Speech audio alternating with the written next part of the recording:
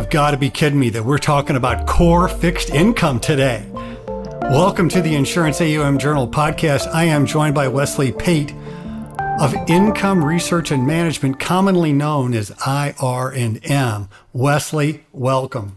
Thank you. It's a pleasure to be here. Yes, and always happy to talk about core fixed income. I love it. Nice to see it's getting the interest back again recently. Absolutely. Listen, this is the greatest thing because I am a fixed income geek.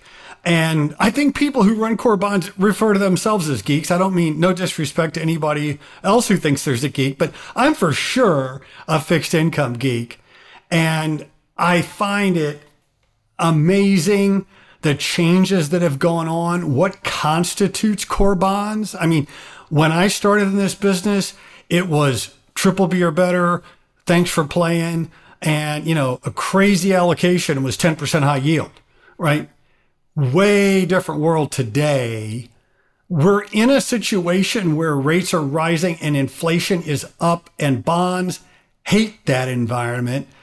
How are you positioning insurance company portfolios given high inflation and rising rates?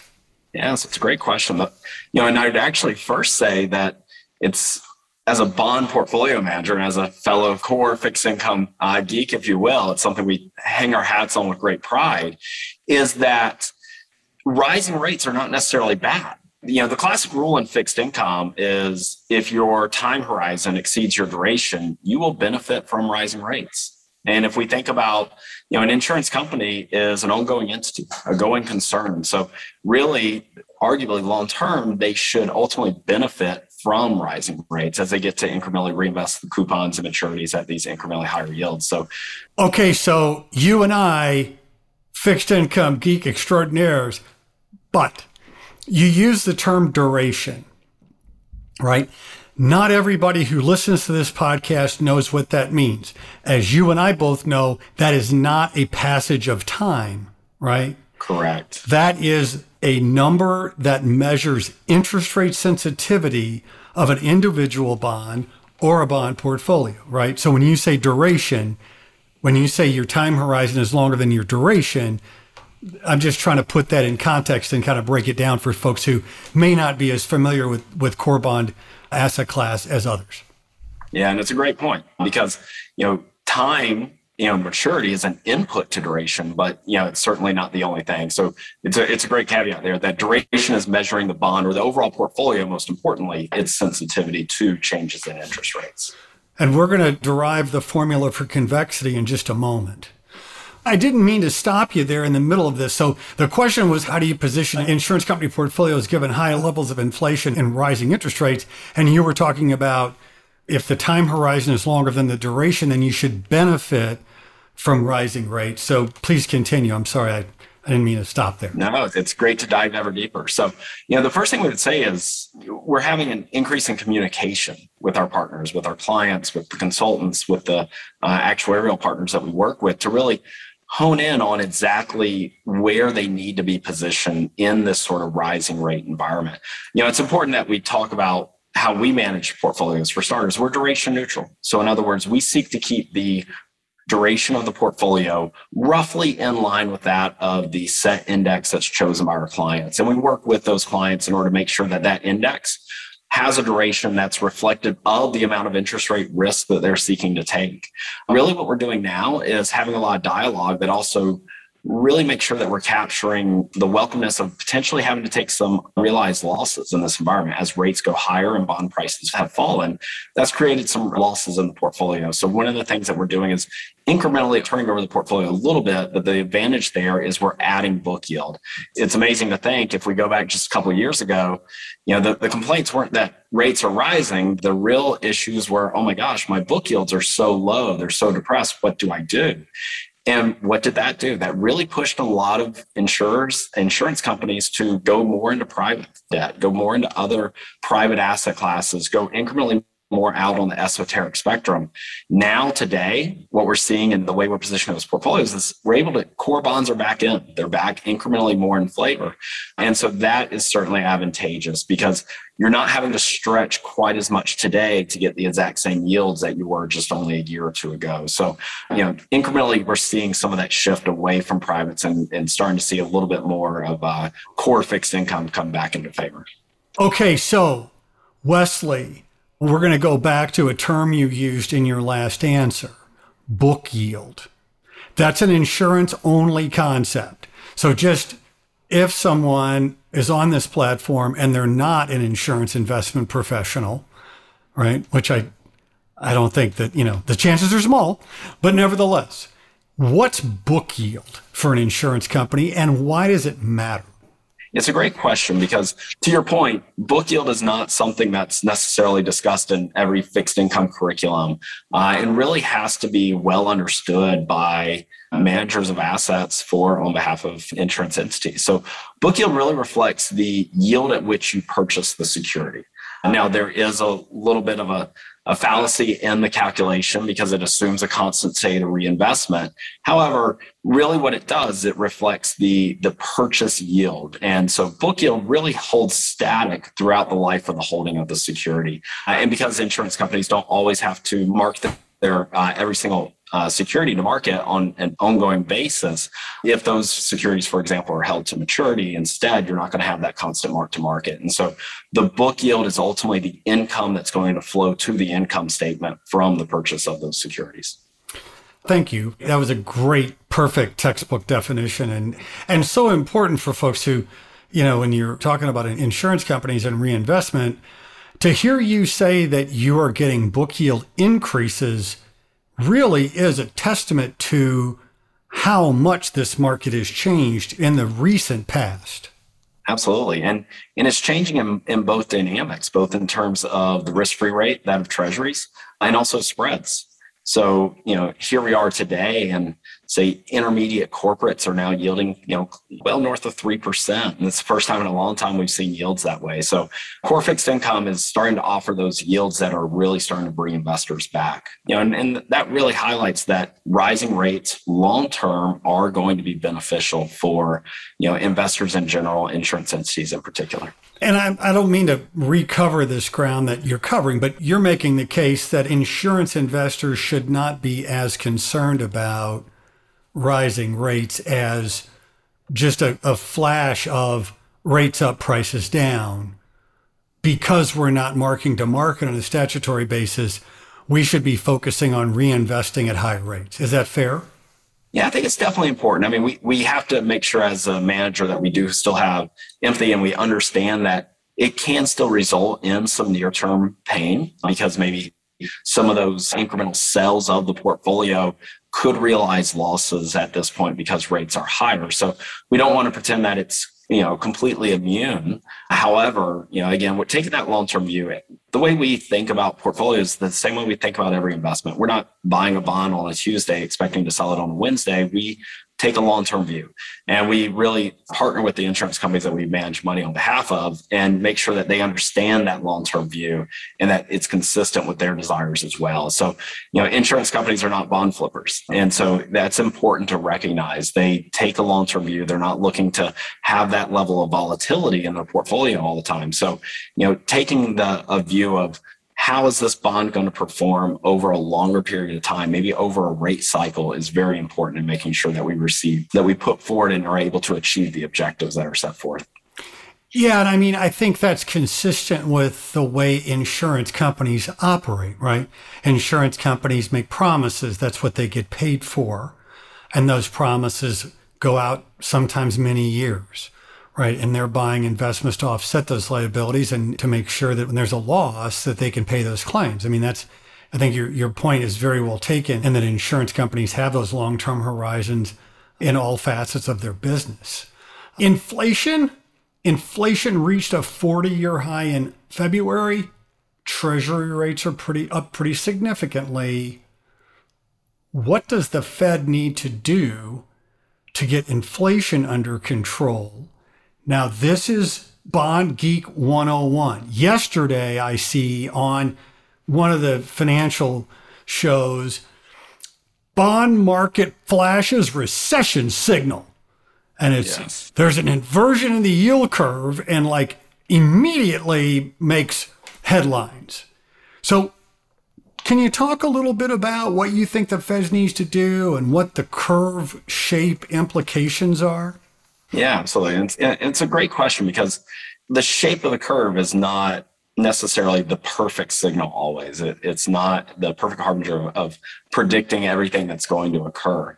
And there's a couple of things that we would talk about here. One is, the Fed has effectively labeled inflation public enemy number one, and they are incrementally getting more and more aggressive, more hawkish, if you will, in terms of fighting the inflation that we're seeing in this environment.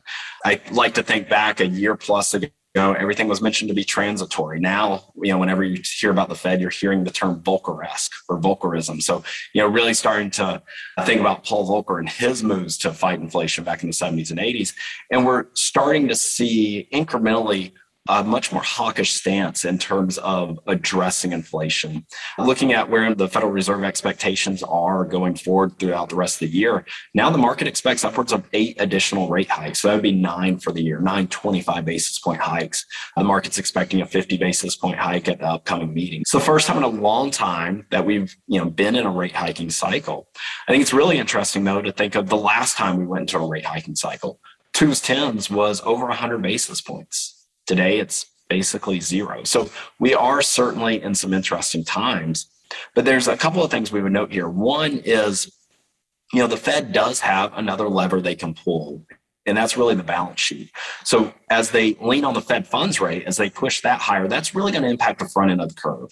However, given the large amount of treasuries and mortgages the Fed owns, what we are expecting to see is more of an active approach of reducing that balance sheet. And that'll start to really move long end rates potentially higher. So you have a dynamic here where they have multiple levers, and each lever affects a different part of the yield curve. So we're not expecting to see necessarily these parallel shifts all the time, because really what's going to matter is which lever do they pull with more aggressiveness. One other thing that we would really want to talk about is inflation in terms of not just how it's impacting the assets for insurers, but also how's it impacting the liabilities. Amen. Think about property and casualty insured especially. So given the large increase in prices we've seen in homes and automobiles, that means the claims are going to be incrementally higher. So what we're definitely seeing as insurers really lean on the pricing power that they do have. And that's going to be ever more important, because as rates are going higher, they're going to be able to get better book yields that will ultimately be beneficial. But ultimately, the pricing lever is going to have to be, utilized as far as getting through this cycle. Yeah, it's interesting. I mean, if you think about a homeowner's policy that was sold 5 years ago, the home construction costs that were built into that pricing are substantially different than they are today. Yes. Right. So let me just go back and just touch on one thing, because I think it's important. So, we're talking about yield curve shape and rising rates and blah, blah, blah, blah. And you said we run a duration neutral portfolio, which means that the interest rate sensitivity of your portfolio is designed to be consistent with the benchmark. And that implies that you are not making directional bets on interest rates. Is that a fair assessment of your philosophy there? Yes, that's correct. And we would actually take it one step further and say we're also not looking to take bets on the shape of the yield curve. So not only do we look to keep the portfolio duration neutral, but we also look to keep the overall key rate distribution or the certain points along the curve roughly neutral to the benchmark. Now, we do allow for a little bit of movement and oscillations therein, because we don't want to excessively trade in order to get to the very last sort of 0.01. So, one thing we're seeing right now is shifts in duration. You brought up, we'll probably dive into convexity at some point. As any bond geek would say, it's always going to be a topic near and dear to all of our hearts. But that convexity factor, which really is highlighting how much duration changes, what we're seeing now is that's weighing on the overall durations of indices and also the assets that they represent. So we've definitely seen a little bit of an extension, for example, or a lot of extension in the mortgage market, which has a lot of negative convexity. And then at the same time, in say corporates and long treasuries, we've actually seen the positive convexity kick in. And so we're actually seeing duration shorten there. So you do have some offsetting factors, but it's important to make sure that, just as much as we don't want to have a duration mismatch, we want to make sure we have a convexity advantage in the portfolios, because that allows us to take advantage of some of the volatility that we're seeing. If you think about convexity in terms of measuring the callability or the cash flow, the variability in the cash flow in the portfolio, right? So the more negative convexity is, it kind of works against you, and the more positive it is, it works for you, right? And there's a yield cost to that convexity, but you're managing that convexity across, you're aware of what that might be. When you talk about duration extending in resi mortgages, for example, the way that I would kind of think about that is that means that it's not financially viable to refinance my mortgage on my house. And consequently, then I'm going to just keep paying my mortgage, which reduces the amount of prepayments. Is that fair? And is that why the duration or the interest rate sensitivity of some of those securities is increasing? Yes, you're spot on. In fact, the percentage of the mortgage market that is currently in the money to be refinanced, in other words, the rate that they're paying is higher than today's newly issued mortgages, is at or near an all-time low. It's the lowest we've seen in a long time, which really speaks to just how quickly rates shot up. And so the overall prepayments are certainly going to slow in such an environment, and that's what's going to incrementally push those durations longer. And one of the things that we would say that's important to be mindful of there is, if you have a convexity advantage in your portfolio, making sure you also have liquidity in your portfolio, because one of the things we'll always talk about is the need to monetize convexity. In other words, when volatility kicks in, if the index is experiencing greater volatility than the portfolio, that's a great thing. However, what you need to do is be able to monetize that. And so one of the things that we've been able to do is, as when spreads were tighter, we built up a lot of dry powder in our portfolio, mainly in the way of treasuries. And that gave us the ability to monetize or take advantage of some of those convexity advantages that we've seen. So, I think it also, in an environment like today where spreads are wider and volatility is higher, it's also allowing us to reinvest and put that cash flow, that dry powder to work at ever more attractive spreads. Is it fair to say that given, and you talked about this a little bit, there's a shift to private assets, or has been a shift to private assets for the yield advantage, and that with the interest rate increases, it'll be interesting to see. I don't know, I think the jury's out on whether that flow continues or not. But I think the one thing we can agree on is that private assets have less liquidity than public assets, and the liquidity in the investment grade or the core bond portfolio does become a bigger issue when other parts of the portfolio become less liquid. Is that fair to you guys? I'm sure you're having that conversation too. Absolutely. And what we would say is, don't forget about your core.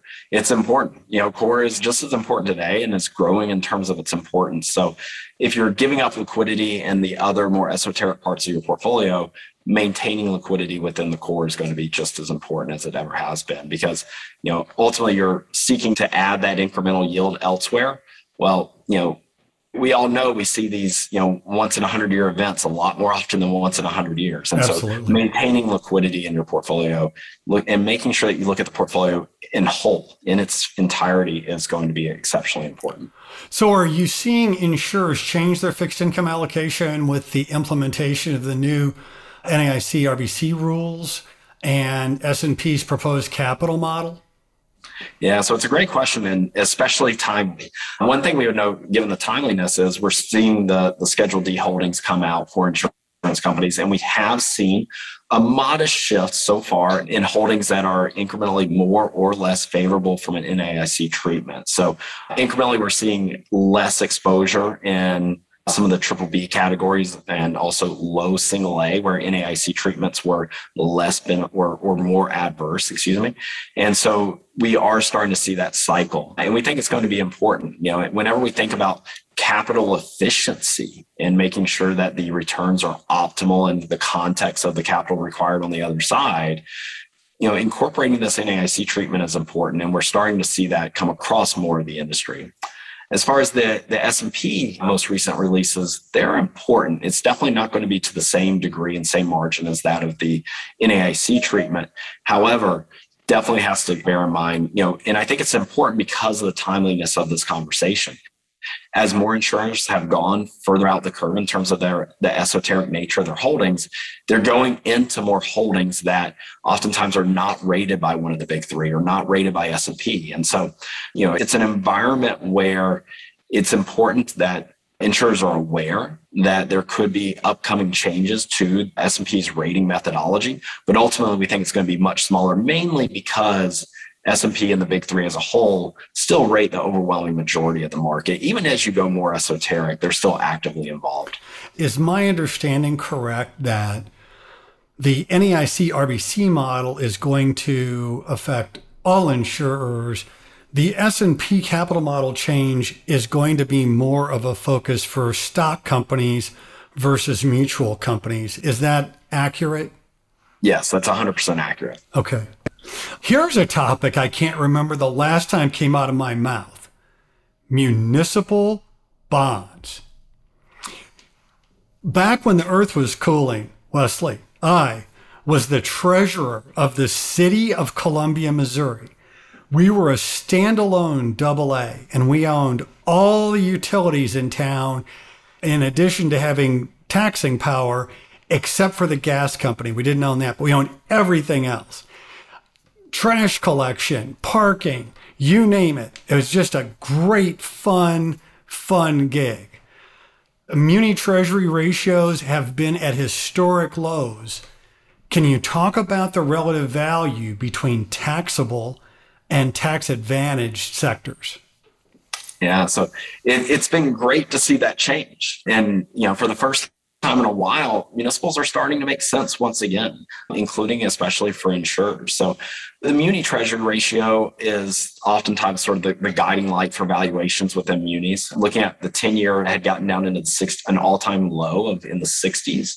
And here we are this afternoon, and it's in the mid-90s. So it really highlights just how much valuations are more compelling today than where they were a very short time period ago. Also, not only are they more compelling, rates are higher. As rates have gone higher, the value of that tax exemption has also grown. And so for the first time in a while, we're incrementally starting to add tax exempts to portfolios at a much more accelerated pace because today's valuations are certainly more attractive. And munis, I should note, munis are near and dear to my heart. It's actually where I started my fixed income career as a municipal credit analyst. So it's something I always love talking about it. But the muni treasury ratio in many ways had actually lost its relevancy. When muni rates had gotten so exceptionally compressed, especially in the front end, say, 2-year muni treasury ratios munis had gotten down to 20 basis points. And 1 basis point moves the ratio by 5% in that environment. So it was sort of the law of small numbers. Here we are today with rates closer to about 2.5. The relevancy is coming back. And just as much as the relevancy is coming back, the attractiveness of the asset class is coming back. And one other thing we would note with munis is sort of the immunity in many ways to the supply side relative to rate changes. As a former treasurer, I think you could definitely speak to this. If you think about munis, they don't take their cues in terms of issuance from the overall rate environment. So for example, if you need to build a new school, you're not looking at did rates move by 25 or 30 basis points. You're saying, are our current schools overcrowded? Do we need this to be built? And so muni supply is a little bit more disconnected from the overall rate environment. So as we see rates go higher, we don't actually expect to see it materially weigh one way or the other on the supply of tax-exempt securities. Oh, the issuance process. Don't get me started. I mean, the vote. You got to get a voter approval. The thing I always said when I was running money is like, look, the city of Dallas is not going to lever up and take over the city of Fort Worth. That's not how munis work, right? Yeah, M&A activity is not present in municipal bonds. It's not, right? And I mean, we had a parking garage. The first hour was free, and the second hour was like a quarter. I'm like, how in the world are we going to pay back these bonds? Sure enough, everything's fine. I love the muni market, good stuff. We have 72 pieces the last time I checked, 72 articles and podcasts on ESG investing. There's been a lot of focus on it this year for sure. It seems as though there's been an increase in insurers' focus on ESG. Why do you think that's the case? There's a couple of reasons that we would note. Really, I would identify three different parties, if you will, that are really raising this up, starting with regulatory factors. We're actually seeing the state of New York, for example, recently held some ongoing discussions around ESG, that both gathering information and also sharing their thoughts. As regulatory bodies are starting to account for it more, that's going to push insurance companies to incrementally making sure they're aware. We do expect to see an uptick in the amount of reporting for ESG on behalf of insurance companies. So I think they're trying to get ahead of some of that as well, because it's going to be important for their ongoing operations. Secondly, it's just, stakeholders and shareholders as well. Many are really wanting to be cognizant of what does an insurance company hold. So, and really in many ways, ESG and SRI have been part of an insurance entity's investments for a long time. Health insurance companies, will regularly buy tobacco, for example, as a good example. So I think there's been an element of ESG within their investing profile for a long time, but we're certainly seeing it uptick as well. And then the third element is just general risk management. We have been doing ESG for a very long time at our firm. And the way we think about it is, how is it protecting against the downside? And we think that's extremely important. So, I think generally speaking, as more and more insurers start to view ESG as a risk management exercise as well, protecting to the downside, that's only going to further bolster the amount of utilization and the importance of it within the investment community. I want to ask about the Federal Home Loan Bank borrowing program. First of all, what is it? We were talking about this when I was running money. It's a really terrific program for insurers, particularly for what they naturally own. But first of all, what is it? And are you seeing insurance companies utilizing it? And if so, how?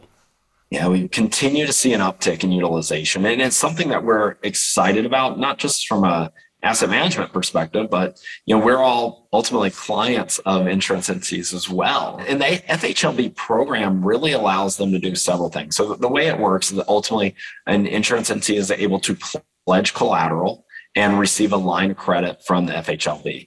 And from there, there's a lot of flexibility on what they can do. A lot of insurance companies use it as a liquidity factor to help smooth out some of their operations throughout the year. That also allows them to not necessarily have to sell securities all the time in order to make claim payments. So it overall improves the general level of liquidity for an insurance entity. And so there's a lot of benefits there. But one thing we do want to note is it's not an arbitrage investment, if you will. I think back to every finance class, arbitrage always comes up. It's not risk-free. There's ultimately no real duration in that liability, but there is duration if you're utilizing the proceeds to go out and buy securities on the other side. So, one of the things that we're really having a lot of conversations around right now is not creating an asset liability mismatch by buying, longer and longer securities on the other side of a near zero duration liability. So it's important. We think it's an exceptional tool that really just about every insurer should look to utilize. But it's important to put the risk management hat on the follow and making sure that you're not ultimately creating more risk in the portfolio by its utilization. And then just the very last note there, we talked about core fixed income coming back in vogue, and you're starting to see a little bit of move away from privates as general rates have come up. That's going to ultimately potentially weigh on some of the utilization, because core is going to be more liquid than more the esoteric nature of what was held previously. So we might see a little bit of a reduction in the utilization. That's not something we would encourage. We would say continue to utilize that line, keep it open, whether it be for buying short securities or just ensuring you're not having to sell securities in order to fund claims on an ongoing basis. Yeah, you definitely don't want to be a forced seller into any market, right? So exactly. The one thing you said at the beginning was that insurers can pledge collateral. It has to be a certain collateral, right? Is it agency resi mortgages? Is that what they primarily accept? The acceptances across various different asset classes. One of the key differences, though, is what is the quote haircut across different asset classes. So Agency residential mortgages and treasuries tend to receive the best haircuts, as well as agency commercial mortgages as well. So agency-backed securitized product and treasuries are the primary collateral that's utilized. And that's really a reflection of the lower levels of haircuts that are experienced for them. All right, last question. Here we go. Where do you see the value in today's environment? Where do you think there's opportunity out there right now? I think the opportunities today are so much more exciting than what they were, 6-9 months ago. So I answer this question with a lot of enthusiasm because of the fact that, the markets are so much more attractive today. So spreads are wider. Really what we've seen is widening spreads creates the divergence across assets, and divergence creates opportunities. So, several parts of the market we would talk about within securitized, incrementally looking at some of the slightly more off the run parts within the ABS sector, potentially rail car or container. One area we don't see value in is aircraft ABS. It's an area of the market that we've shied away from for a long time. And given the ongoing conflict in Russia and Ukraine now, that's proving to be quite beneficial. Within corporates, we would definitely say we're seeing a lot of interest and value in high quality, high yield. So the change in the NAIC treatments made the purchasing of double Bs far more attractive than what it was previously on a capital efficiency perspective. So that's an area of the market, especially for insurers, that we're looking to add more where allowed. It's important to make sure you're aware of the regulatory factors there. And also munis. We talked about some of the attractiveness in munis. I think it's also important to sort of bring it back and circle back a little bit. You're hearing a lot of discussions about the inversion of the treasury curve, as you noted at the onset. We're not seeing that in munis. The relative steepness of the muni curve is far steeper than that of the treasury curve. Flatter than its historical averages by itself, but certainly still more attractive than what we're seeing in treasuries. And so not only are we able to pick up in some instances more after-tax yield, you also have a little bit of a price tailwind in buying 10, 12, 14-year type municipals because you're actually rolling down a meaningfully steep curve. And so that really proves itself to be an additional level of benefit going forward for that asset class. That's awesome. All right, I kind of lied to you, but this is the last question. Do you remember the day you graduated from college? I do. It's been a little while, but I do recall it. What would you tell your 21-year-old self today? It's a great question. There's been so many things I've been learned across the career, and I'd say my answer is probably a little different than the way most people would answer it. I think back to my childhood, and my mom and dad and grandmother would always say the golden rule: treat other people how you want to be treated. And I would tweak that. I would say in my career, the best advice I could have given myself is treat other people how they want to be treated. As you grow up, you spend time with most people very similar to you, even in high school and in college. But once you enter your career, people are going to be much more different. So I think it's important to take a step back, show empathy, and try to see the world and their careers through the way they're thinking about it. So I would say tweak the golden rule a little bit and make sure you treat other people how they want to be treated. I think it'll benefit your career, but also it'll make for much greater working relationships with those people that you're going to spend a lot of time with. Great advice. Wesley Pate, Income Research and Management. We're talking core fixed income. Wesley, thanks for being on. Thank you. It was my pleasure. Thanks for listening. If you have ideas for podcasts, please email us at podcast@insuranceaum.com. My name's Stuart Foley, and this is the Insurance AUM Journal Podcast.